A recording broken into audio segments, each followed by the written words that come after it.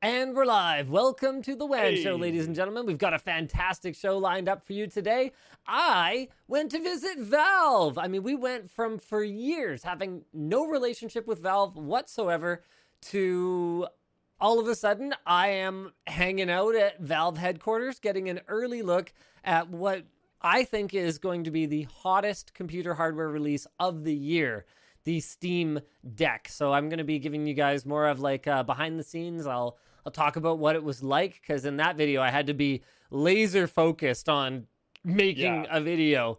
Yeah, so you know, we can talk through some of your guys' questions. I'm sure Luke has some questions. Did you watch the video? I did. You did. Yeah. Okay, perfect. Yeah, so we're gonna chat Steam Deck. We've also got this is a pretty big news item today. Apple has plans to scan photos on your device for child abuse material. What this means for privacy in the future remains to be seen. What else we got today, Luke? We have more Blizzard news. Oh, no.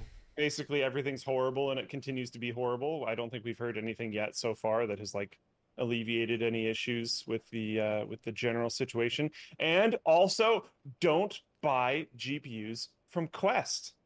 Okay. They're on a quest to take your money and run. Hey, got him. Let's roll that intro. Don't give them the quest reward. Okay? Jeez.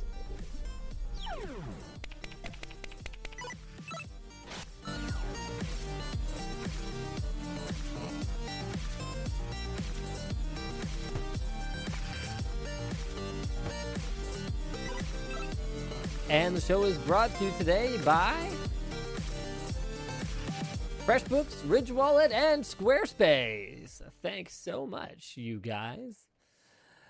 Okay. What was the headliner? What did you start with? Let's talk about the Steam Deck, shall we? Ah, nice. Okay. Let's talk about the Steam Deck. There is a lot to go over. So for those of you who missed the video that went up today, I watch it.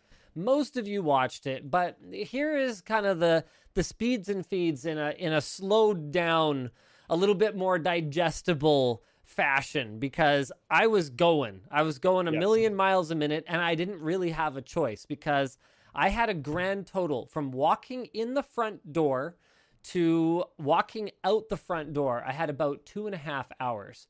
So that included more than half an hour of being inside the building, but not allowed to touch the Steam Deck yet.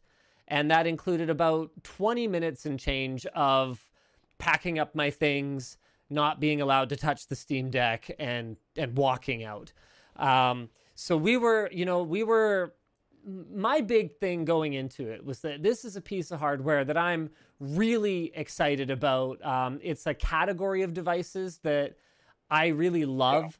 Portable gaming PCs. I mean, it's kind of like how way back when I was in university, right? I was super into small form factor gaming PCs, and this is kind of like it's like that, but on roids, right? The smallest form factor gaming PC, because it's more than just a handheld console. It is a full-fledged PC. The fact that it has a USB-C like docking connector on it means that you can power this thing, thanks to USB power delivery, off of a device that can run a display, peripherals, high-speed networking. The sky is the freaking limit. It is running a desktop-grade Linux operating system. All Valve has done is they've put a bunch of development work into their Proton. It's not an emulator. It's more like a translation layer between DirectX and, whether it's Vulkan or OpenGL, I guess it doesn't really matter, to Proton, because both of those are supported on Linux.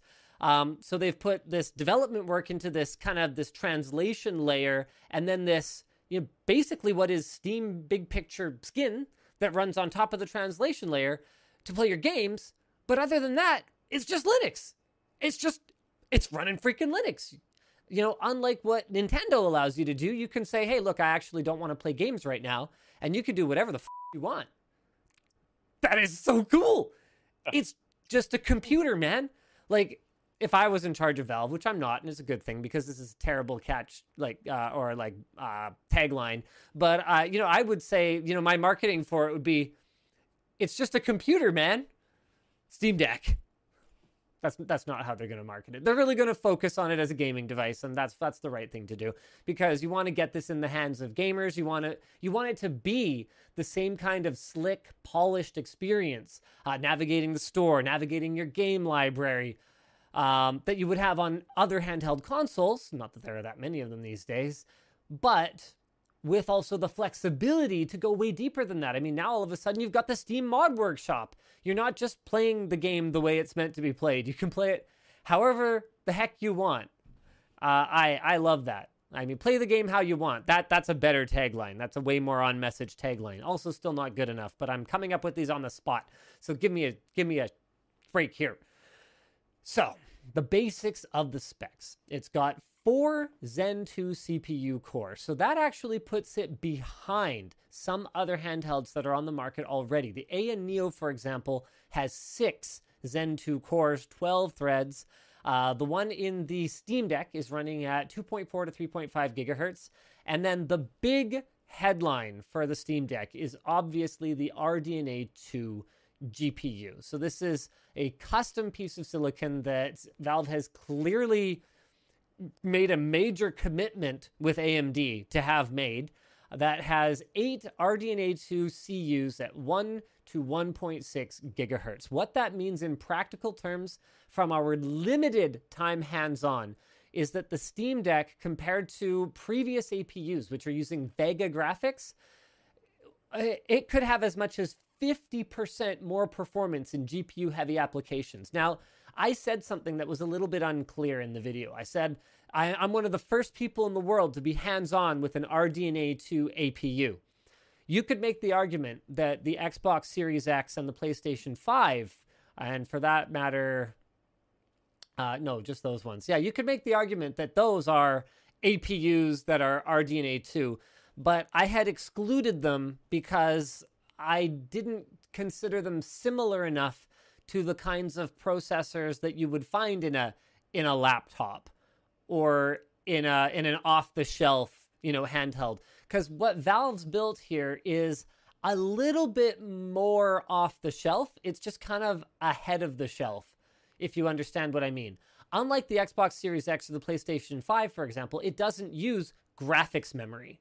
And that's one of the reasons that those consoles perform so well, is that when the CPU and GPU have to share that bandwidth to the system memory, the faster the memory can go, the better. So that's why you see these ultra wide memory buses to this just turbocharged graphics memory. But in a handheld device like I keep wanting to call it a Stream Deck, like the Steam Deck, you can't afford the power that running GDDR6X memory would cost you, or something crazy like that.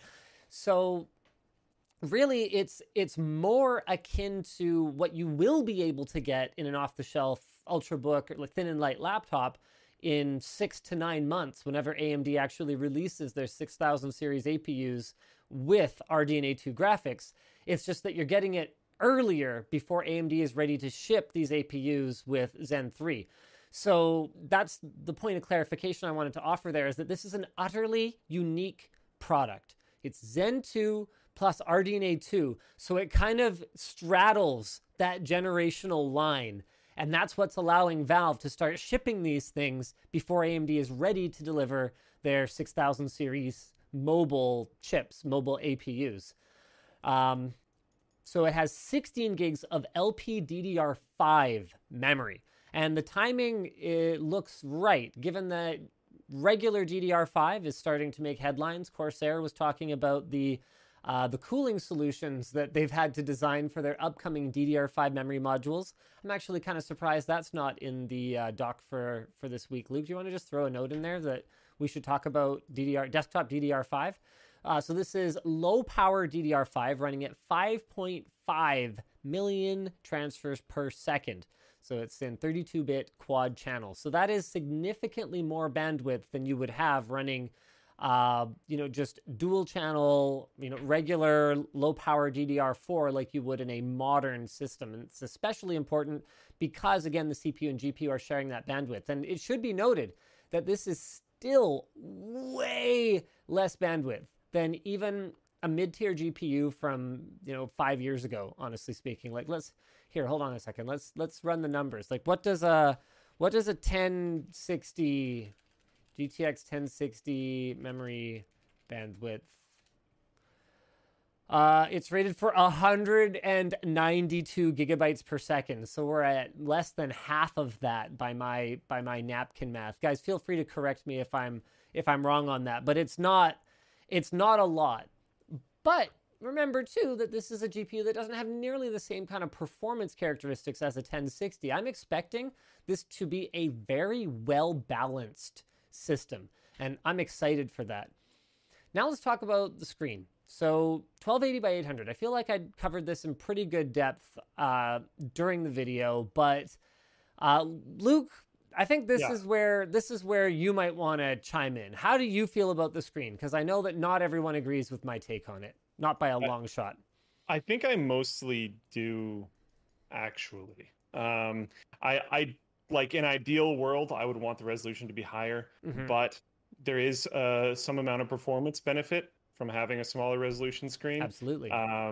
And not just in terms of like more frames per second. There's also a performance benefit in regards to battery. So that is kind of nice. But I think my probably biggest qualm with it is it not being OLED, which is I think something that you share. I do. So I think we're mostly on the same board there. And you made a really interesting observation in the video that I didn't think about going into it, but makes a lot of sense. For content viewing, yeah, that's probably not going to feel that great. But yeah, for games, I don't think it's too bad. Obviously, I wouldn't want that in a desktop format, but you can dock it and then you can have another monitor, right? In a mobile experience, that's a compromise that I'm happy to take personally. Yeah, it's an interesting note how you talk about the battery improvement from going for a lower resolution. So there's a few kind of elements to that. One of them is that you might make the argument, well, Luke, come on, you could just have a 1080p display and run your games at 720. We are way past, in my opinion, and this is going to be a hot take. Some people are not going to like this, but I think we are way past the pixel density threshold where running at native resolution is necessary. There, I said it. At a normal distance, looking at moving content, okay? So I'm not talking fine text while you're sending emails or word processing or anything like that. Or, anything that requires pixel perfect precision, like photo retouching or video editing. I'm talking about consuming content. I first had this realization when we did our review of the LG Ultra Fine. This must have been about 3 years ago at this point. So that's that 5K monitor that LG released that only worked in 5K on a Mac, but you could run on a PC as long as it had Thunderbolt, if I recall correctly, but it would only run at 4K. And to my eye, there was no difference. I couldn't tell the difference between 4K and 5K at that size if we had two different monitors side by side, and I couldn't even tell when the 5K monitor was running 4K. Now, for those of you who are young, this concept of making sure that you're always running your display at native resolution is a relatively new idea. CRTs had kind of a factory, optimal suggested resolution, but because they were just a gun, like firing at these little, what are they, electrons? I can't remember what they're firing. They're firing something at a phosphor coated like glass piece. The dots that it fired, you could fire them anywhere. So you could run them out of spec. You could say, let's say you bought a CRT that was 1600 by 1200, 60 hertz. Well, you could maybe run that at 1280 by 960 would have been the correct aspect ratio for a CRT. So 1280 by 960, 75 or 85 hertz. So you could decide how you wanted to run the display, and both of them would look equally sharp. Then along came LCDs, and if you ran them at anything other than their native resolution, they would look like absolute garbage. But that was more true in the days when monitors were 19 inches running at 1280 by 1024, right? Like that is not a lot of pixels. Here, we're talking about something that is 7 inches running at 1280 by 800. It is 1/4 the size. And so at a reasonable viewing distance, I would make the argument that whether you were running a 720p native panel or a 1080p panel, you could easily just run your game at 720p, and most people probably wouldn't notice the difference. In fact, many phone manufacturers already do this with their 1440p panels. They'll have them run at 1080p in order to save battery because it's less work for the GPU to render. So if someone were to say, well, Valve should have just put a 1080p display so I could have the best of both worlds and run it at 720p, you might be forgetting something. If it's an emissive, or excuse me, not an emissive display, if it is a backlit display, when you increase the pixel density, so that is of the actual film itself, of the panel, when you increase the pixel density, you increase the amount of actual wiring. Like every pixel has to have power and signal, right? So you increase the actual amount of wiring that is in that layer. And what you do is you increase the amount of backlight strength that is needed to shine through it. So Valve going with a 7, I keep calling it 720p, even though it's 1280 by 800. It's 16 by 10 rather than 16 by 9. But I'm going to use them interchangeably here. I'm sorry. So even though Valve went with a 720p, like an HD panel, I think it was justified from a power savings perspective and from an expectation setting perspective. This thing is not going to be running games at 1080p 60 FPS. Not AAA games, especially not new ones. You would absolutely be able to run older games like that. You want to play some Psychonauts on your Steam Deck? Oh, that would be a great experience. And 1080p, yeah, it would be sharper. But I think you could also get a lot of the way there by super sampling the game anyway, if you really wanted to. And because it's just a PC, you can do that. Fine. Render the game at 1080p. Now, obviously, that's something we didn't have time or tools to test. We weren't even allowed to capture game footage. But I would make the argument, I would hypothesize that we'd get a lot of the way there running at 1280 by 800, super sampled to 1920 by 1200, and then rescaled for the display. I think we'd get a lot of that sharpness back. Right. I have unless you're continuing to go through things, I have a series of questions. Oh, okay. Give me a couple more things. So it's got, or let me do a couple more things. So it's sure. USB-C with DisplayPort 1.4, 40 watt hour battery that they say is going to give you 2 to 8 hours of battery life. And I'm actually compiling some of the really good questions that I've seen in the comments for that video. I did read the vast majority of them, and I'm going to compile any of the excellent ones from the stream today so that I can make sure that as we plan our follow-up content on the Steam Deck, because that will absolutely be coming. We finally have a responsive rep at Valve who seems genuinely excited to work with us to bring you guys this information. So as we're planning out our future content, I want to keep all of this in mind. So I've already had some good questions about the screen resolution and Netflix consumption. So I had said that Netflix looked kind of trashy when I was viewing it there. I had blamed it on the resolution of the display. That might actually be more because I was stuck with Netflix's crappy 720p bitrate. Netflix is limited to 720p on Linux. This is a DRM issue, so I wanted to ask Valve, hey, are you guys working on this? Because I suspect that, so what we're going to need to do is we're going to need to test higher bitrate content on that display, which we can easily do because it's a PC, woo! To see if the problem is Netflix just delivering a shit-looking stream to the Steam Deck.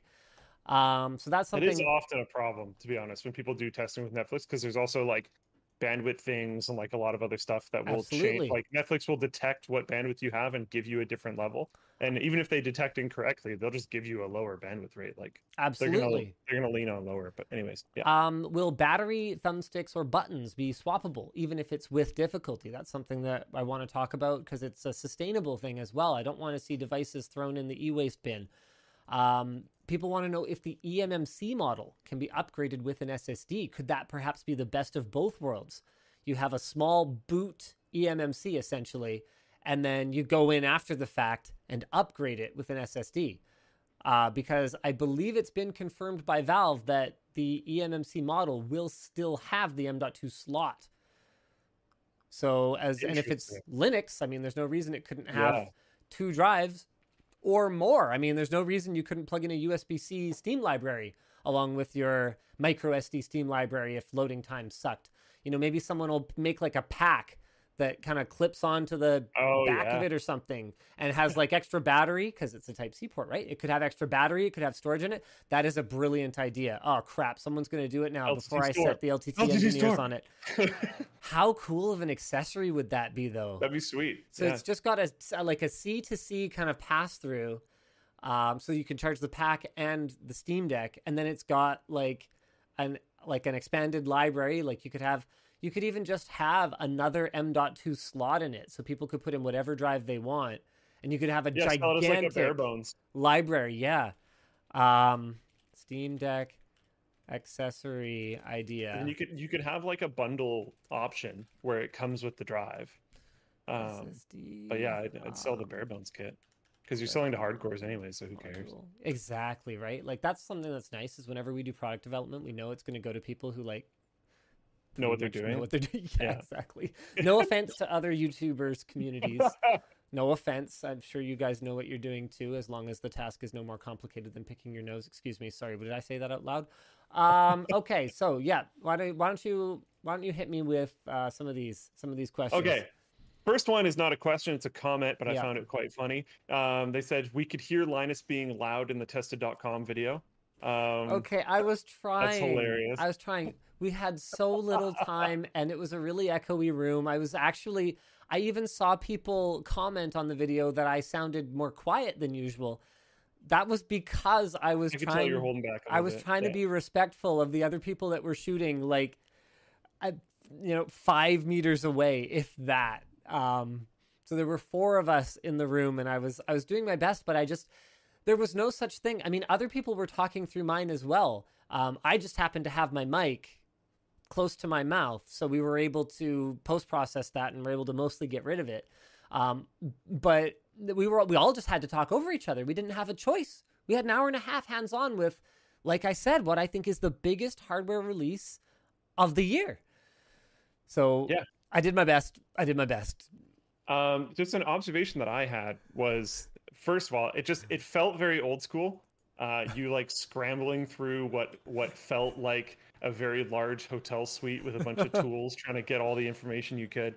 So that was a fun kind of nostalgia trip watching that. Yeah, thanks. Well, it was me and Ed, right? That's as old school as it gets. Yeah, and hearing Ed like chirp about stuff from the background was great as well. Like, yeah, that was actually very cool. I enjoyed it a lot. But how many? I know you showed a few. Like you couldn't test the controllers, you couldn't do capture, that kind of stuff. How many things and what things were you not able to do, whether it was time or because they didn't want you to? Well, one of the things I wasn't able to do due to time was, I mean, they limited what games we were allowed to show. And I asked them why, because, we've run into this before at trade shows, right, Luke? So I asked them why, and they said, you know what, honestly, we don't think, or we don't know that there's any legal reason that we couldn't get away with, you're an independent media outlet, whatever game you install on it, what control do we have over that? Like, they said they didn't know that it would actually be a legal problem, but for them, it was more about the relationship, managing those relationships. This is something they disclosed during the meeting, but it didn't make its way into the video because it wasn't about the Steam Deck. But Valve has literally hundreds in this engineering. I think this is an what is it? I made some notes. You know what? I don't have them here with me. It's Engineering Validation 2. These are EV2 samples. And they are considering these, as far as I can tell, dev kit ready. Those units arrived literally 2 days before we got there. And they loaded a new build on them at almost midnight before we came in and filmed in the morning. And like, Luke, as a developer, how crazy is that? Psycho. That's absolutely psycho. To put a new software build on something the night before you show it to... They could have rolled back, but that is insane. That's cool though. I don't know. I like those kind of pushes when you're doing stuff at midnight before the day. But anyways, so what it came down to? Oh, I'm not done. I didn't even answer the question yet. So what it came down to was respect. Valve wanted to respect those developers and give them a chance to get their dev kits, which were in the basement of the building we were in, apparently, get their dev kits in the mail and see their game running on the Steam Deck. Give them some time to tune it, to target it, right? And then show the game running on the Steam Deck, because no developer wants controls or whatever. Yeah, else. like I don't think about it this way because I'm a hardware enthusiast. That's my jam, right? So I just think of games that I don't play as benchmarks, you know? Like to me they're if I'm not into them, it's just how valid of a benchmark is it? Is it reproducible? Does it have a built-in tool? Do people actually care about this? What does it tell us about this piece of hardware when we run this game on it? Does it tell us how good the CPU is? Does it tell us how good the GPU is? Does it tell us both? I just think of games as kind of benchmarks. So to me, it's like, well, who cares, right? I'll just run it on it, and it runs as well as it does, and all I care about is the relative performance to other hardware. But no, okay, I can see from a game developer's perspective, if their game is running choppy, they feel, bad. That's not their good. Yeah, that's not their game being enjoyed properly. That's not what it's about for them. That's their art. And so Valve got specific permission from every game developer whose game was pre-installed on those consoles to include it. And it was very gracious of so many of them to allow their games to be included. There were like 30 games on it. So that's another thing that I didn't get a chance to cover. I didn't even get to scratch the surface of the games that were installed on it. And in fact, the only reason that I focused on Doom Eternal, CSGO, and Witcher 3 was because I needed CSGO to run my display latency test. And then Doom Eternal and Witcher 3 were games that I happened to preload on my Aya Neo, which I really wanted to show side to side because I had no idea what games were going to be there. And Valve did not allow me to plug my own Steam library into the Steam Deck because I had games that the developers had not authorized to be shown. Right. So that's the whole story behind why I showed the games that I did. I had some people upset that I didn't focus enough on the touchpads. I had Anno preloaded. I was like, am I going to be able to install Uplay on this thing? Can I run Anno? Yeah. Get the touchpads going? Like, I was ready, guys. I was ready for it. I wanted to do it, but I just didn't have enough time. Those are things that I definitely want to explore in follow-up content. One of my questions is specifically about Anno, but I'm not there yet. Okay. I noticed Witcher 3 as well, and I actually forgot about that during these notes, but I saw Doom, I saw Counter-Strike, I saw Transistor. All of those games are notoriously well-running games. That's true, but Doom Eternal was running at medium. So native resolution medium. I wasn't even making use of more modern features like dynamic resolution scaling, for example, that are just, whether the hardware purists like us like it or not, those are just going to be part of gaming moving forward. Upscaling, dynamic resolution scaling, things like that. And so, demanding games like a Dirt 5, for example, that runs on the Aya Neo at about 30 FPS at low. That means that I would expect the Steam Deck to hit 40 to 45, maybe even a little bit more, because I suspect that we're memory bandwidth bottlenecked at that point, and the Steam Deck should have more muscle to flex when it comes to heavily like GPU memory bottlenecked situations. I'm really bullish on the performance. I think that we might have to accept dynamic resolution scaling. We might have to accept turning down in-game details. But I mean, if Low Spec Gamer has taught us anything, it's that until you prove it doesn't run, it'll run. And there's a lot more hardware in the Steam Deck than he's often working with. Like, don't kid yourself. This is a powerful little machine. Now, staying on the topic of games, I have a bunch of hardware questions as well. But staying on the topics of games, I know the Steam controller originally was super, super cool, and something that got pushed around a lot when the Steam controller came out was Civ, because you could play games like Civ on your TV, which was previously not really a thing unless you had one of those couch commander setups that no one owns. So it wasn't really a thing. How are the ergonomics in general? And I have a lot of questions here, but I'm going to start with, did you try just using the touchpads? Because that looked like a thumbs way down position for me. Did you try just using the touchpads for an extended period of time? Okay. So the touchpads, in my opinion, the touchpads are on there because Valve believes that they enable gaming experiences that are simply not practical with a joystick or a D-pad configuration. Because they're touch sensitive and you can use them as trackpads, because they've got this advanced haptic feedback built into them, the touchpads they're there for a reason. There's games you're not going to want to play with a joystick, like an RTS, for example, just like on the original Steam controller. But in my opinion, the touchpads were second-class citizens when it came to ergonomics. Seemed like it. That was how I felt, even though I have smaller hands. Therefore, compared to someone whose thumbs come over more to kind of get in here and access something. For me, it's a relatively small motion, but it was less comfortable to use the touchpads than it was to use either the joystick or the D-pad. Now, related to that question, both the joystick and the D-pad, this is something that almost no controllers do well. Pretty much every controller out there is primarily a joystick controller or primarily a D-pad controller. Yeah. And also there's that other thing bolted onto it, right? We've all experienced it, and there's ones that try to be both. There's that modular Thrustmaster one, for example, where you can actually switch the places. But the thing is, even if you could move them, physically move them around on the controller, the reality of it is the contours are designed for your thumb to hover above, like where a thumbstick would be, or to sit flat, like where a D-pad would be. It's not the same. It's just not the same.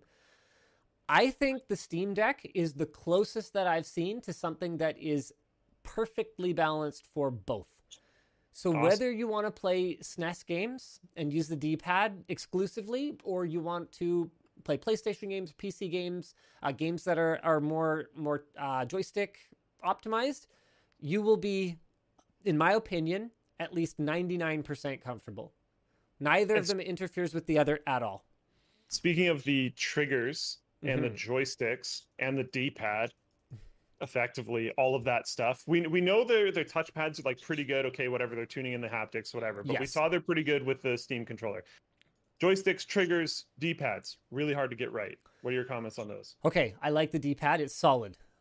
You know me, I'm pretty picky about D-pads. It's not a super clicky D-pad, but it manages to not feel mushy. It really does remind me of just a good, simple, classic D-pad like you'd have on the SNES, for example. Okay, awesome. The buttons, hard to evaluate because I'm trying to think what the B button is kind of hanging off the edge. So A, X, and Y all felt pretty good. Not super clicky. Like, I remember Razer did a controller a number of years ago that had these hyper clicky, like they felt like a mouse switch under them. So they're not clicky like that, but they're fine. I would describe them as fine.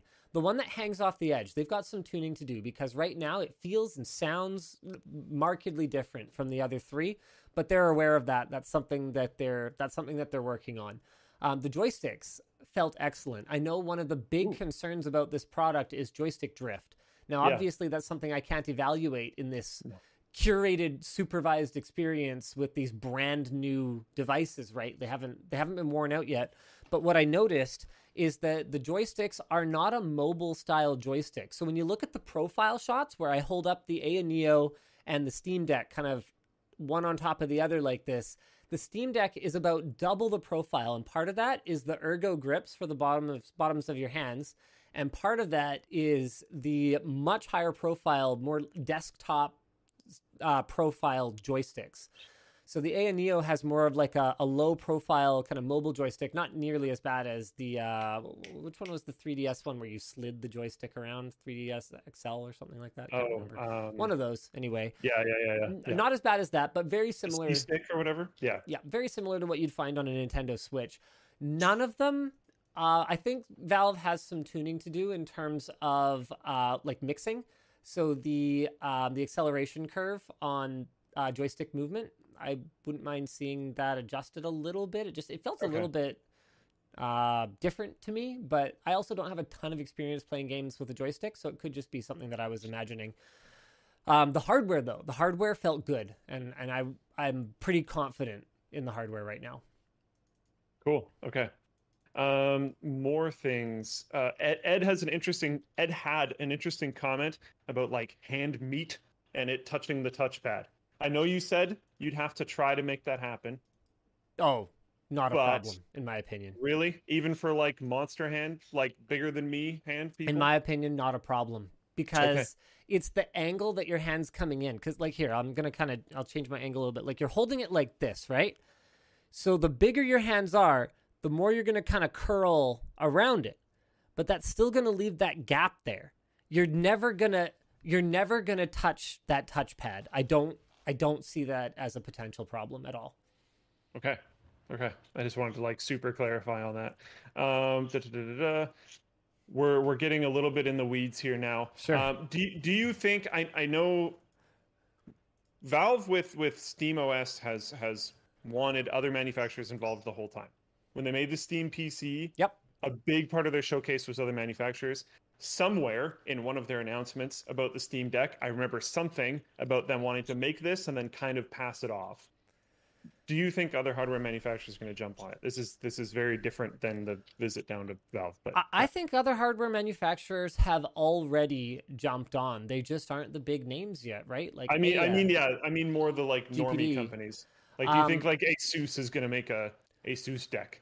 Asus probably has prototypes in their lab and is probably sitting there punching themselves in the face over and over and over and over again that they let Valve get out ahead of them on this instead of having hardware sitting there ready for SteamOS to run on it.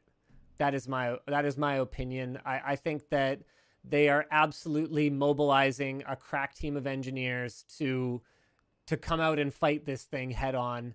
I think that Valve is not making it easy though, which is interesting. So Valve with The Steam low pricing. machines, it was very clear that that was a third-party ecosystem play. In fact, I don't believe they sold one as a first-party one, didn't they? But it was manufactured by someone else, and they were very upfront about it, if Yeah, I recall they correctly. didn't really want anything to do with it. And their No, showcase at like CES had a huge lineup of different manufacturers and stuff. Yeah, exactly. Valve definitely a different approach. was all about we're building an ecosystem. I don't get that vibe. I think Valve is kind of feeling kind of jaded from their last experience going to market with ecosystem partners, and they're loaded for bear here. Like the Steam Deck is priced aggressively. We've talked Oh about yeah, this on the WAN show before, and you see people complaining about the pricing. But compared to what, guys? Compared to what? Compared to anything that is real and actually exists, the hardware is extremely aggressively priced for what it is. And so while Valve might totally be open to someone coming in and creating a Steam Deck competitor and a product that runs SteamOS. In fact, Aya might ship a SteamOS preloaded device because it'll save them a Windows license. Like, it's a boon even to Valve's competitors. At that pricing, it's going to be really difficult for anyone to undercut Valve because I get the vibe that if they're making money, it's razor thin. And really the play is more support for gaming on Linux, which, gets gaming out from under Microsoft's shackles. You could kind of think of it. It frees gaming. It frees gamers from the Windows ecosystem. And it also generates revenue for Valve because on Linux, Steam is going to be the thing. Their Proton compatibility layer is going to be the thing. To their credit, they've kept it very open, though. Nothing prevents you from running Proton without Steam OS. There's a couple of clarifications I want to go through too. Someone mentioned in Flowplane chat, and yes, absolutely, you could stream games to the Stream Deck or Steam Deck. Sorry. Yep. So you could use your own computer. You could use a different service. Sure. Yep. Definitely a thing. There was another thing that I wanted to clarify, but I don't remember. But no big deal. Okay. Last of all, what do you think about this? I saw this comment in Flowplane. I'm a little disappointed I didn't think about it myself. But what do you think about the viability of just like strapping one of these to your back and plug it in an index. If I had thought I had time to set up the base stations, I would have taken my index down and tried to play Beat Saber on it. Don't imagine for a second that you're going to be playing a game like Half-Life Alyx at full desktop gaming PC fidelity. But I don't see any reason why something like a Quest 2 plugged into this thing couldn't work, or really, I mean, any other VR headset. I don't see any reason why it couldn't play Beat Saber. Yeah, yeah, awesome, cool. I think that's it for my round of questions. Um, Oh, you mentioned that it felt good in your hands. it does. It Even with does. the additional weight, it's no problem. Yeah, it feels good in the hands. The extra size helps because it's a little less dense and it's also well Dispersed. balanced. Like Okay. that's sometimes more important than the actual weight, like what the balance of a device is. I've reviewed phones before that are exactly the same weight as another phone, but they're really top heavy, so they kind of always feel like they're going to fall out of your hand when you're holding them. It's so important, and I think they did an excellent job of nailing that down. Cool. Okay. Well, I guess that's pretty much it for the Steam Deck. Unless you guys have you been checking Floatplane chat, seeing if they had any other questions? Are we good? I have been monitoring for the most part. I think we're pretty okay. All right. Cool. Excellent. Why don't we move on? People want to talk about, this is pretty unrelated. There's been a few different questions about crossing the border. Oh, yeah. Okay. I mean, that was. Oh, and I haven't even talked about any more behind the scenes at Valve. Yeah, it was cool. I think they've got more than one space, but the space that I was in was, yeah, it was super clean. Everyone there was super nice. I've never really had the privilege of talking to anyone at Valve before, other than one bloke who appeared to be the only developer working on Steam in-home streaming back when it first started up. So the ability to have your Steam gaming rig run a game and then stream it to something else. This is way before the Steam Deck became a thing and Valve took it seriously. They had one person working on it as far as I could tell. And I did get in touch with that individual. We're on Steam. I have him as a Steam friend. And that was the only way I was ever able to interact with anyone at Valve. That's been... Oh, and we had a PR rep that replied to my emails, I think, twice. Once I managed to get my hands on a piece of Index hardware that I otherwise couldn't get because it was out of stock. And another time I got some game keys. So that was that's it. That's been the extent of my interaction with Valve. Most of the Valve products we've covered in the past, we've just had to buy them. We've had no kind of advantage whatsoever. So it was really nice to finally get engaged with some folks there. They seem super nice. They seem super excited about this product and what it means, because it's a lot more than just Steam Deck. Like this is gaming on Linux, guys. That's the real play here. That's what this is about. This is about the PC not just being a big gray box anymore. Now it's a sleek little black handheld thing, and it's not just Windows anymore. It's not just Intel anymore. This is the ultimate underdog story here, other than Valve. You got AMD, Linux. It's exciting. It's super exciting, guys. So yeah, that was really cool. One of the other things I wasn't allowed to do was unplug and plug things in a lot. They were worried that could cause problems. I wasn't allowed to try out my Thunderbolt 4 dock. I had thought it was possible that, I mean, this is a custom SoC. It has a custom GPU in it. For all I know, maybe it has USB 4. And one way to check that would have been to plug in a Thunderbolt 4 peripheral and see if it works. So I wasn't able to do that. What else did I want to do? I mean, what about the back buttons? Oh, they feel good. They feel good. Maybe a little stiff on these ones, like if it was for me. But then the flip side of that is that I'm unlikely to ever use them because I'm an old dog. It's hard to learn new tricks. And so the fact that they're stiff means I will never accidentally press them. I was going to say, you generally want those to be stiff. Yeah. Because you don't want to accidentally press them, like you said. So I wish the triggers were a little deeper. That's one thing. Okay. Yeah. Yeah. All right. Okay. Why don't we move on to our next topic for today, guys? Do you want to talk Blizzard? I feel like I I've just got talked a lot.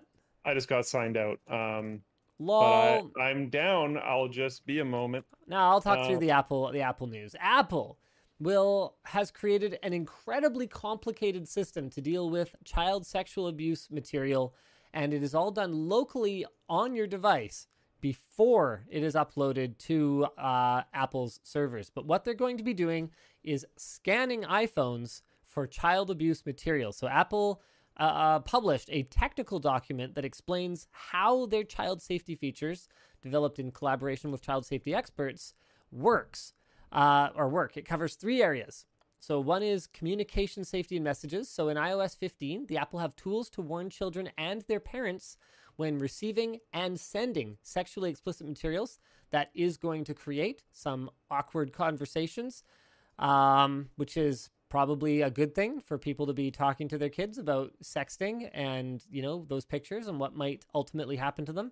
But what it means on the phone is that this type of content will be blurred when a child receives it, and the child will be warned about it.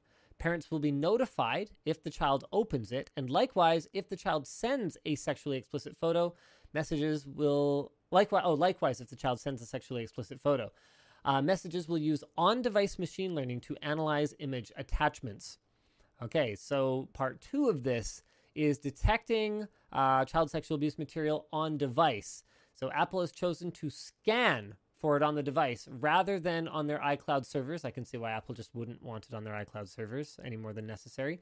And working with the National Center for Missing and Exploited Children and other groups and agencies, they've created an unreadable, that's a dangerous word to use, unreadable database of image hashes to compare your device's images to. So then before uploading a photo to iCloud Photos, it is compared against this database locally on the phone. If there's a match, the device creates a cryptographic safety voucher and uploads both to iCloud Photos. After an undisclosed threshold is exceeded, Apple will then be able to interpret the contents of the vouchers, the uploaded images, and the matching CSAM images. So CSAM is child sexual abuse material. And these will be manually reviewed. What a job. And it confirmed, makes my skin crawl. And if confirmed, the account will be disabled and a report sent to the National Center for Missing and Exploited Children. Users can, of course, appeal if they feel they've been mistakenly flagged. Finally, number 3 is expanded guidance in Syrian search. So users can ask how to report CSAM or child exploitation and will be pointed to resources. Okay, so this is loaded, right? So industry watchers have expressed concern that the system and its implementation could be a proverbial slippery slope. If Apple is all of a sudden monitoring what kind of photos you're allowed to have on your phone or send or receive, what else will they be monitoring? And okay, while this might not be a problem in countries with, freedom of expression and freedom of speech laws that protect its citizens, what will other jurisdictions? I mean, I would like to think we can all agree that child pornography is abhorrent and should be illegal. But there are certainly places on Earth where things that we would consider to be just basic human rights might be illegal, especially for certain oppressed groups. So what is to prevent Apple from creating these types of systems, whether it is voluntarily, as it appears to have been the case here, or whether it is by force, by law, unless they want to exit a market? We've already seen them kowtow to the Chinese when they set up a data center in China that holds all Chinese users' user data. That data center effectively does not belong to Apple. And as we all know, any data center that you have physical access to, you own. The Chinese government has effectively, through a proxy, physical access to it. So what does this mean? Edward Snowden piped in saying, Apple is rolling out mass surveillance to the entire world with this. Make no mistake, if they scan for kiddie porn today, they can scan for anything tomorrow. Wow.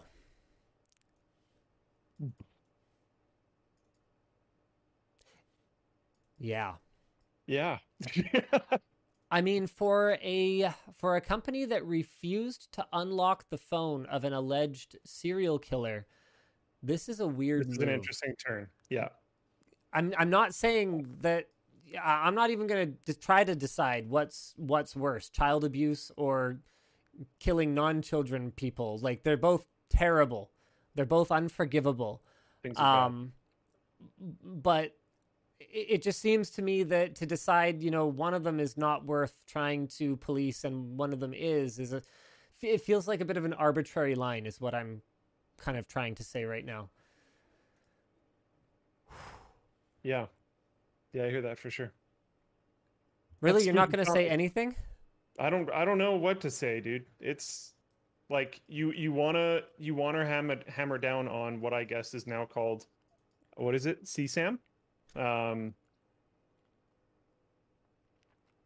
But yeah, Snowden has a point, right? Like, if they scan for this, someone will scan for anything. Yep. And like by someone, it like you were kind of alluding to, like it won't even necessarily be Apple. If the ability's out there, Yep. other people will have it. Yep. It'll happen at some point. And you don't know what data they're going to be able to be looking for. And this has nothing. I know one of the common defenses that people come to here is like, well, just don't break the law. And it's like, well, as I hope the last kind of few years have made a little bit more obvious, sometimes it's not exactly that simple. And sometimes, yeah, I don't know. Yeah. Yeah. Not a fan personally. It's difficult. I think that's it. I think that I'm just going to have to, this is going to have to be a line in the sand for me. If Apple is going to say, kind of like how they say they're an environmentally conscious company, if they're going to say that they're a privacy conscious company, this is a step too far, in my opinion. Yeah. Speaking of a step too far, Blizzard, or do you want to do sponsor spots? Yeah, let's get through the sponsor spots. Okay. The show is brought to you by FreshBooks. FreshBooks is the accounting solution that is built for you, the small business owner. You can use it to invoice your clients so quickly that they state that the average user saves 46 hours a month, gets paid 18 days faster, and increases their ROI by 11 times, whatever that last one means. These are huge pluses, at least those first two are, for freelancers and small business owners who don't have time to waste on invoicing, accounting, and payment processing. Over 3,000 business owners have rated an average of 4.5 out of 5 stars on GetApp, which we checked last week, appears to just be the Google Play Store. And it's super easy to get up and running with their award-winning support, and you never have to guess because of the award-winning support. I got that a little out of order. The point is, don't take my word for it, because I clearly have no idea how to do this sponsor read. Try FreshBooks for yourself for free for 30 days, no credit card required, by going to freshbooks.com/WAN. Just make sure you enter WAN in the How Did You Hear About Us section.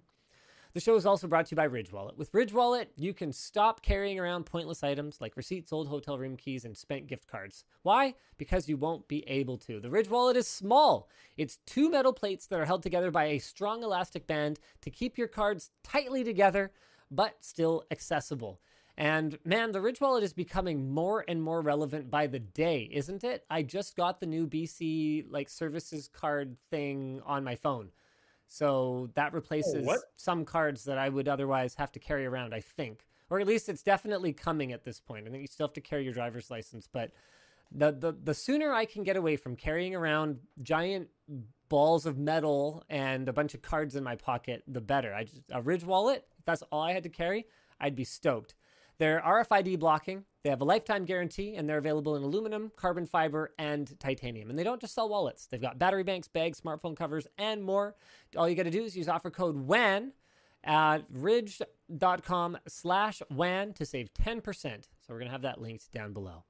Finally, the show is brought to you by a classic, Squarespace. Squarespace is great for making a website. You want a website? You don't have a website? Get Squarespace. It's so easy. We put no effort into our websites. LTXexpo.com, LinusMediaGroup.com. Those were the most redheaded stepchild projects ever. And they took almost no time to get up and running on Squarespace. It's affordable. It's easy. They've got tons of different templates so you can make sure your website stands out. And if you need help using it, they've got webinars, a full series of help guides, or you can contact their support team 24/7 to help you build your site. Don't wait. Go to squarespace.com/WAN and use offer code WAN to get 10% off today. All right. What are we doing next? Blizzard. All right. Hit me. It's long, but I'm going to try to power through it. So we've been talking about Blizzard for the last 2 weeks, I think. There's tons of stuff going on. You guys have probably been following it. They're getting sued by the I almost just said province of California, the state of California. But there's been some new stuff going on. Effective immediately, Blizzard CEO, I've usually heard him referred to as Blizzard president. Maybe he's both. I don't know. Not anymore. But Blizzard CEO J. Allen Brack is no longer CEO. He's going to be replaced by a duo team. He's being replaced by Jen O'Neill and Mike Ybarra, who will co-lead the company. J. Allen Brack said in response, "I'm confident that Jen O'Neill and Mike Ybarra will provide the leadership Blizzard needs to fully utilize," blah, blah, blah, blah. Basically, he says they're going to be good. J. Allen Brack has been a part of Blizzard for a very long time. He joined Blizzard in 2005 to work on World of Warcraft as a producer. By 2008, he was the production director for WoW. By 2014, he was executive producer and vice president of WoW. And in late 2018, he replaced Mike Morhaime as president of Blizzard Entertainment. Yeah, I thought he was just president. Maybe it's both. I don't know. Yeah, I'm going to skip over some of the details about this is on the heels of what we've been talking about for the last few weeks. If you're interested, feel free to look it up. There's a lot of details online. The shareholders are suing Blizzard, which is an interesting take. They're creating a second lawsuit for the company to face. The lawsuit claims that executives made false and misleading statements during the SEC filings and failed to disclose a number of complaints made to the company's HR department over those years. It also cites unrest amongst employees as thousands signed an open letter condemning Activision Blizzard's initial response, followed by a walkout involving hundreds of developers. That being said, in response to the state of California suing Blizzard, the stock went and then has already fully recovered. So investors don't really actually care all that much. It seems, yep. As long as they continue to make that Warcraft money. Got to make that money, which isn't making them as much money as of late, which is, interesting. Something that has been constantly stunning me, though, is... I guess we should bring that part up that you're reading right there. I'm just skimming. Go ahead. Okay, cool. Something that has constantly stunned me about this whole situation is that the big dog or the big rat, the CEO of the parent company, Activision Blizzard, Bobby Kotick, he has somehow dodged almost everything so far. It's been amazing. Rather impressive, I would say. The only thing that he's really been involved in this whole process that I've seen online is him saying that the initial response was tone deaf and then immediately hiring a union busting firm. So I was kind of wondering what's going on with Bobby, right? So I just looked him up just to see if he has anything in the background there. And this is not his first bout of issues with sexual harassment, not at all. We've been digging into Blizzard's past skeletons. A lot of the news in this harassment suit is from many years past, so I think it's okay to look into Bobby's past. Bobby Kotick and Andrew Gordon, head of Goldman Sachs investment banking division in Los Angeles, created a company called Cove Management as a company to manage a private Gulfstream 3 private jet, or that they jointly owned. And they hired former actress Cynthia Madvig as a flight attendant. Why does that matter? Well, in 2006, their pilot, Phil Berg, allegedly began a pattern of sexual harassment towards Madvig. She reported this to Gordon, the Goldman Sachs guy, who completely ignored her complaints. And then shortly afterwards, after she had filed these complaints for sexual harassment, Kotick just fired her. This began a 3-year-long legal dance in which Kotick said directly that he would not be extorted and that he would ruin the plaintiff and her attorney and see to it that Miss Madvig would never work again. This was in response to his first set of attorneys advising him to settle for $200K. After cycling through a few different sets of attorneys, he ended up doing just that, settling with Madvig in April 2008, paying $200,000 plus Madvig's legal fees of $475,000, in addition to settling in court because he tried to underpay them with his attorneys for over $1.4 million, which, you know, is all well and good, because during the Madvig case, he stated that he was worth $500 million and he didn't mind spending some of it on attorney's fees. But that's okay because he makes well over $30 million a year just from Activision Blizzard. Has a lot of other side ventures going on. And in 2016, made somewhere around $200 million in the form of a one-time bonus. So who really cares about sexual harassment when you're rich? Because you can just pay it off. Yeah. I heard you can just grab them by Yeah, it's easy. If you got enough money, you just make the problem go away. Why is that? Why, like, what? I mean, okay, I guess I know the answer, because what I was going to ask was, why does that work like that? And the answer is $1.4 million. Yeah. Oh, no, more than that. So 1.4 plus $675,000. 675,000. So about $2 million is the answer to that question. And you know what the craziest part of that story is that we're talking about someone that, relatively speaking, has their own notoriety, like has a reputation, right? Like has something to kind of lean on and go, yeah, you know who I am. You recognize me. Remember me. I was in that thing. This guy did something. If you're a nobody, you know, then what? How easily are you swept under the rug? It's terrifying. Kotick has been kind of a treasure trove of amazing quotes, and I wasn't surprised I found those amazing quotes when I dove down that story too, because in the past he said some pretty wild things. He's been really, really open about moving his games to an annualized structure so that they can be properly exploited. Like he said that literally. When he started taking over at Activision Blizzard, he said, where is it? Where's this quote? One sec.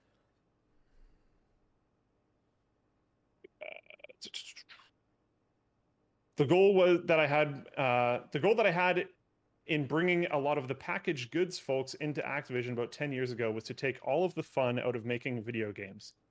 Kotick did this by creating an employee incentive program that really rewards profit and nothing else. He continued his blah, blah, blah, blah rant by saying he wanted to instill skepticism, pessimism, and fear in his company as motivation for making games in the midst of a recession. He said, "We are very good at keeping people focused on the deep depression." Epic. Okay. Neat. Sweet. Yeah, he's really cool. He's super cool. All right, buy more Blizzard games. But what you shouldn't buy is a GPU from Quest. KWEST. Apparently, that's really important because there is another retailer or something that has a very similar sounding name. So it's KWEST. All right. Well, there's a mega thread over on Reddit, but thousands of users in the r/graphics card sub have been discussing an apparent scam website, Quest. KWEST. Again, KWEST. That's the bad Quest. Many people, primarily in the United States, were greeted with many ads at the start of the year up until even the last few weeks to buy GPUs from a website called Quest. At a glance, it looked legitimate with a reasonably large catalog of technology. They had a live chat, clean checkout process, and GPUs were marked up in price, but not to nearly the same degree as other retailers, and were listed as being in stock or pre-order. So they clearly went out of their way to make it look good, but not too good to be true. Many people have been waiting for order updates or are actively in the process of disputing charges with their banks and have been for several months. A small handful of people have received GPUs in poorly double-packaged Quest boxes, but even some of the comments from these users have noted the sketchy nature of the website.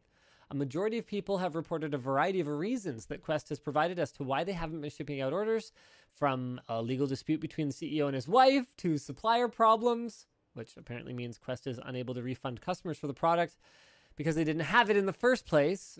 Or wait, for the product they didn't have in the first place. Right, but they have the money. So despite an abundance of evidence and thousands of people affected, there hasn't been any press coverage of it apparently up until now. Luckily, looking up Quest seems to bring up the Reddit thread before people even before you even see a single mention of the website itself. Previously, Quest.com was a share your interest response type website with an old homepage dated to 2013. Then in 2020, it went dark briefly before apparently becoming a PPE selling company, which then started selling GPUs. So if you have any doubt that this company might in fact not be a scam operation, the site itself, tech.quest.com, is now riddled with errors, missing pages, and factually incorrect information. The graphics card listings have been completely removed, and many of their other products have pages that can't be added to the cart or are priced well above market rates. Oh, the supposed Quest Inc. FDA registration is fake. The phone number referenced on the website is not real. Some image links are default images of the Shopify theme or their placeholders. Their terms of service is not a terms of service. Their privacy policy is non-existent, and the footer links don't resolve aside from the Instagram. The Facebook links to Shopify's Facebook. So guys, watch out. That was the whole real point of that. We're just going through. These guys are bad people. They are trying to steal your money and run. Don't give them your money. You know who you should give your money to? LTTstore.com. LTTstore.com. Another fantastic Shopify website. Yeah, but this one actually like ships you a thing when Really you good things. Yeah, when you order a thing. Hold on a second. I have no idea how my display. Hey, it worked. Okay. Oh wow. Oh, interesting. That's supposed to be purple. I have my monitor in HDR mode and it bungs up screen capture apparently. So now we know that. Anyway, the point is mouse pads, they're back. They're beautiful. You can get them now in any size you want for $29.99. That's right. We've got 90 centimeters, 100 centimeters, 1200 centimeters, all those different widths. And we've got different depths, 30 centimeters, 40, 50, 60, and 70. So we've got pretty much everything rocking. And the Floatplane team, by the way, Luke, has done a great job of the variant changes that they've made to the website. It's now really easy to shop for different variants of products. Yay. They'll take you right down to a picture of that particular size, which is super cool. And very soon, because I know some people have actually been mentioning it in regards to the mouse pad, there will be back in stock notifications, including for specific variants. That is coming. Pretty sweet. Great job, Floatplane team. Yay. Yay. So guys, go get it before they are gone. We did restock as many of them as humanly possible. But yeah, this screen capture is horrible. I know, I'm sorry. There's something for everyone though, whether you just want something that's exactly the right size for you that you've never been able to find, or whether you just want the most possible mouse pad for your dollar. I'm pretty sure that 1.2 meters by 70 centimeters one for $29.99 is a good enough deal that you could just cut it up into multiple mouse pads if you really wanted to. You wouldn't have the nicely finished edges anymore, at least on some of the edges. But yeah, it's a good mouse pad, good price. It's 3.5 millimeters thick, which is a custom thickness. I personally think it is a great balance between responsiveness and comfort. I don't think there's really much else to say about it. It's beautiful. It's beautiful. All right, what else we got for topics today? I've been signed out of Google Docs. Thank you so much, Google, for signing me out. So, Luke, you're on your own. We've got TPMs are hackable. We've got... Sure. Oh, okay. That's awkward. Yeah, just a little bit, because of Windows 11, just in case people aren't sure why we're saying that. An organization hired Dolos Group, a security consultancy, to investigate the security of their network. Dolos Group was provided with a new Lenovo computer pre-configured with the organization's standard security stack. The researchers were quickly able to determine that the laptop was only using the TPM itself as a security measure for the BitLocker drive encryption with no PIN or password in order to extract the data off the drive. Standalone, though, they would need to get this key from the TPM. The TPM was using a serial peripheral interface, or SPI, to communicate with the rest of the system. And in combination with the fact that BitLocker doesn't use the latest TPM standards encrypted communications, Dolos Group realized they may be able to extract said key. Using a Soleil, whoa, that's a crazy word. Soleil logic analyzer connected to the CMOS, they were able to capture all data moving through the chip and used an open source tool called BitLocker SPI Toolkit on GitHub to isolate the decryption key. With the key, the researchers were able to decrypt the drive and bypass the need to log in entirely on the next boot by simply replacing ultiman.exe with command.exe. Oh boy. Although this does still require knowledge of the hardware and software to pull off, the fact that something like this can be executed in less than 30 minutes is noteworthy. Granted, even just we've always said, if you have access to the physical hardware, you have access to everything. Granted, even just adding a drive encryption password that needs to be matched up with the decryption key can greatly, by a lot, greatly improve security of an encrypted machine. TPMs do offer functionality beyond strong encryption keys and are a good idea, but without actually taking proper measures in the first place and appropriate caution, their functionality can just become a minor inconvenience for an attacker more than anything else. That reminds me of this old meme that showed a boxing ring, and it had like millions of dollars of security hardware all perfectly configured, and then it had like some dude at a keyboard, and it was like basic pebcac, who will win? Yeah, users not using things properly can defeat a lot of very well-intentioned and very well-built security. So, alrighty womp, then. womp. Good luck, everybody. What else we got today?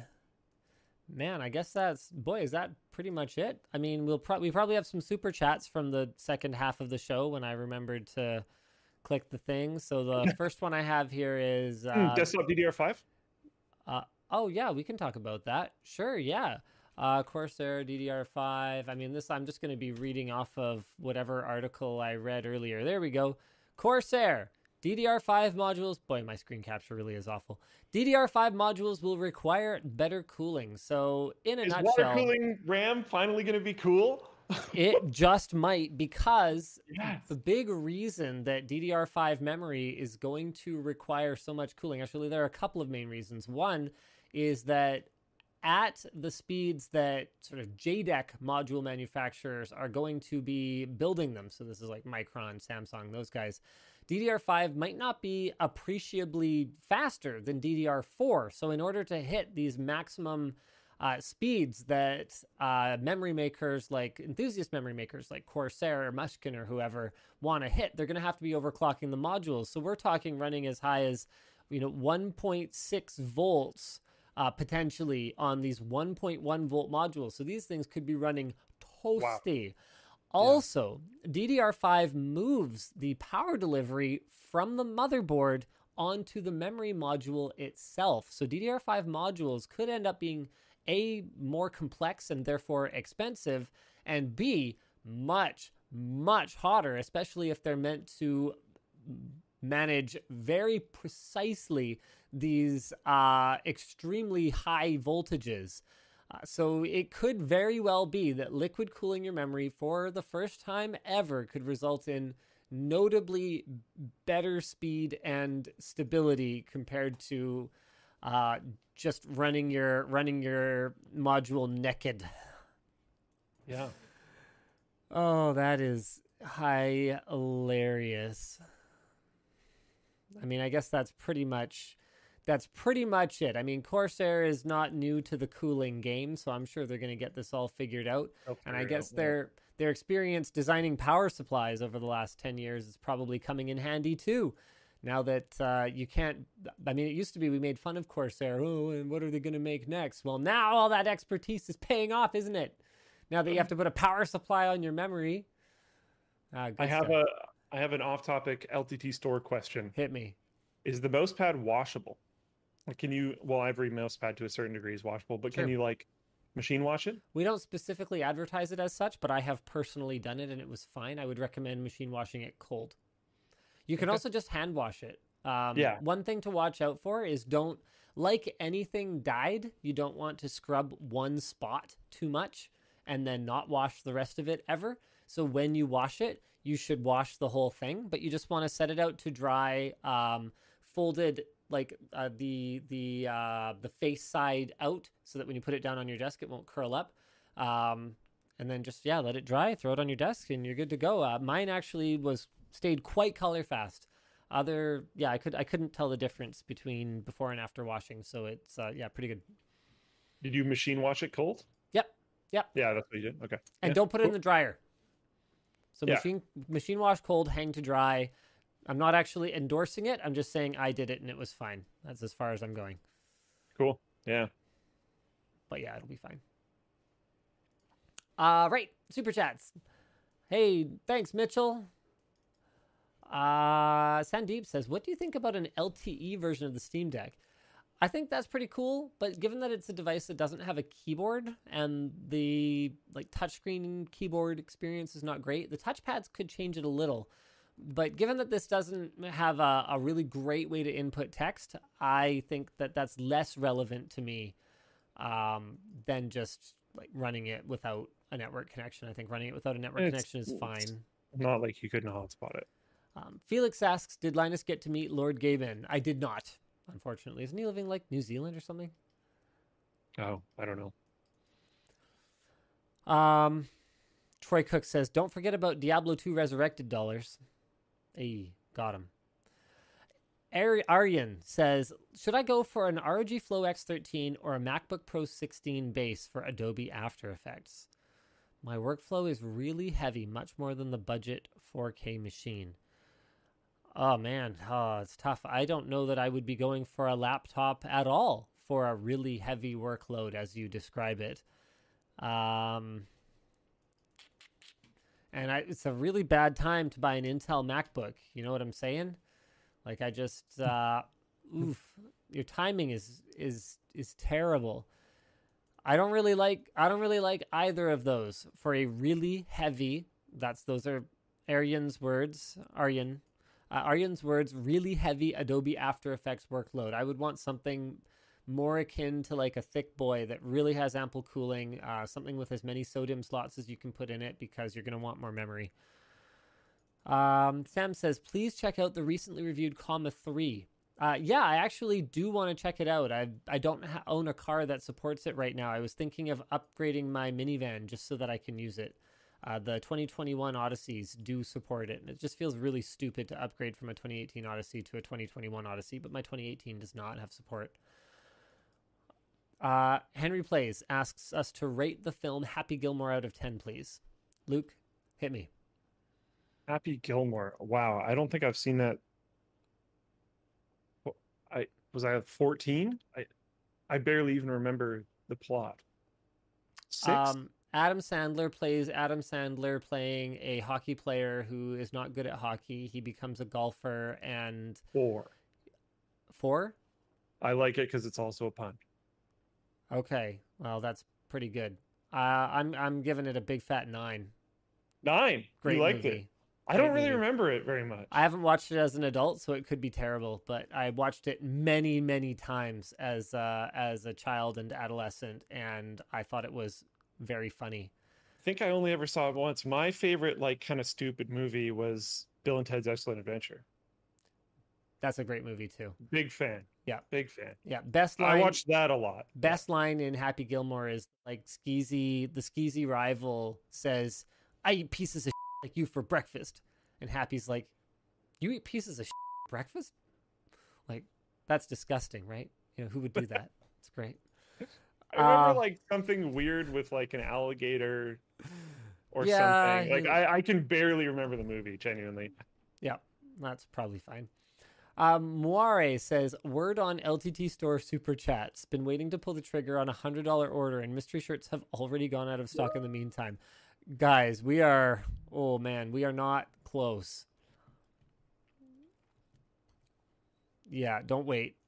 We've got other stuff coming for the LTT store first. That is on the docket, but not yet.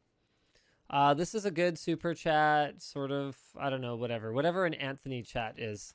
Anthony chat. Hey. I saw a highlighted comment go by in Twitch chat asking about the anti-glare screen. A lot of people seemed to think it was less vibrant or bright than the pure glass. How did it look in person? It looked darn close. I would have to have a meter to see how close it is, but it looked quite sharp. It looked very bright. I had limited time. I didn't get to take both of them over to the window, make sure they were at the same brightness. So that's the kind of thing you're going to have to If I'd had more time, I would have. But we're going to have to wait to get the full answer for. Johnny Retta Henley Jr. says, "Move to Plo Plain. It's the best. I got drunk. JR 6955." Alrighty then. Mark asks if I am allergic to red oak. I am not. That is confirmed. Sorry, we didn't. There was a Float Plane exclusive, Luke, that had some of the cutting room floor stuff from Alex's Intel Extreme Tech upgrade, and one of them I think was me testing to find out if I'm allergic to red oak. I rubbed it on myself, and the answer is no. But the answer was not in the video. Right. That was answered in the video comments. I think Alex replied to someone who asked. Lars says, "Hello, I have an LG 49-inch ultra-wide monitor, model 49WL95C-WE, and I dinged the plastic bezel. I think I found a replacement one. It says it is a frame assembly, but there are no pictures, and the website seems sketchy at best." I think this is a classic cool story bro moment. Yeah. Lars, you didn't ask a question. That's a pretty cool story, though. That is probably the part, which is what I think you're asking. But the only way to know for sure would be to message the seller and see if they reply, which would also be a good exercise in figuring out if they're sketchy or not. Forsin Pyro says, "Have you heard about the Titanfall 2 hackers? I know that there's some kind of controversy. Yeah. I don't know the details. I haven't read into it." Parker Jones. Go ahead. It's been plaguing all the Titanfall things, including Apex to a certain degree. There's been like weird retaliation war. It's been pretty messy. I haven't really bothered included in the doc. It seems like we're maybe starting to wrap up. Maybe there was a community fix pushed that I think actually fixed things or massively improved things or did something of the sort. So maybe once everything wraps up, I'll do like a kind of a here's what happened. But okay, yeah. Digital Mike says, "Luke, thanks for the tip on Clayton Gate Pizza." Oh. Parker Jones. What? Parker Jones asks, "Swacket V2 when? My V1 has been well loved and I'm due for a replacement. The product is finalized. We are waiting on manufacturing. Manufacturing is backed up. It's a mess, man. Clothing industry is a mess right now." Orion Graves asks, "As a network/systems engineer, would you suggest Dell's new XPS 15 2021 version? I mean, it's a good laptop, but you're supporting Dell, who has been known for kind of being buttheads lately and stuff. And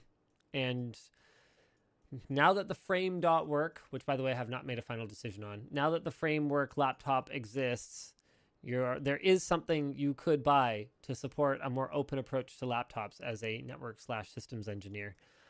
But I mean, you will probably be very happy with your XPS 15. Not as happy as you could be with a modular, self-repairable laptop. Go down to frame.work. Samuel asks, "Hey, just waiting for the back-to-school laptop guide to make a purchase. Will it happen?"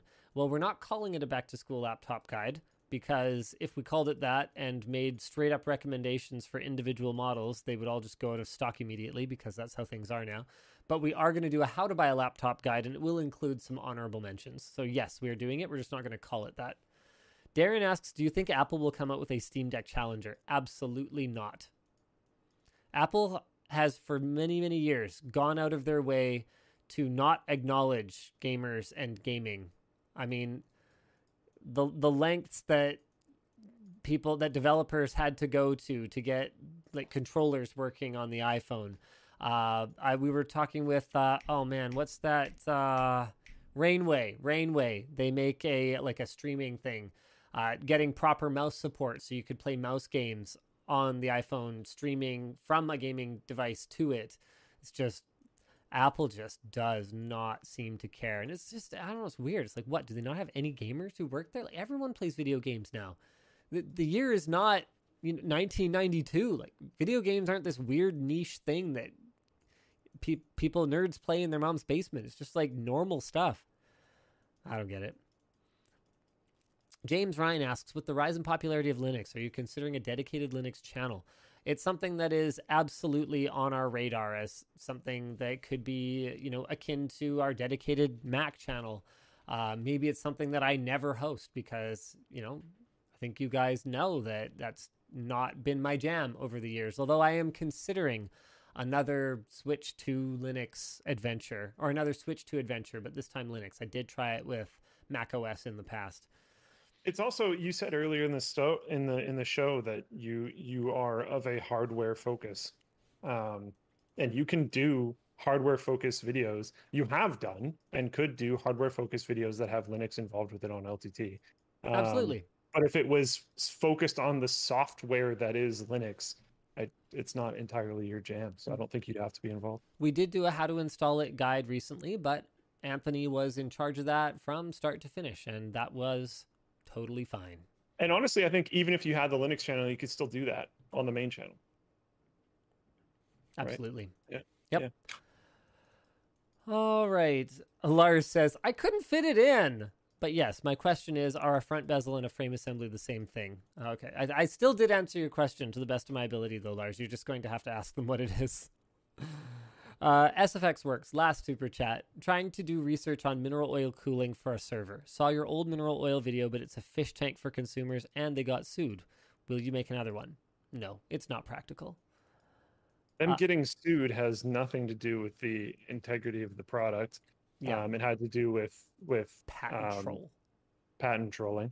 And there is lots of information out there for mineral oil cooling for servers. I'm sure you'll find it. All right. I think that's it.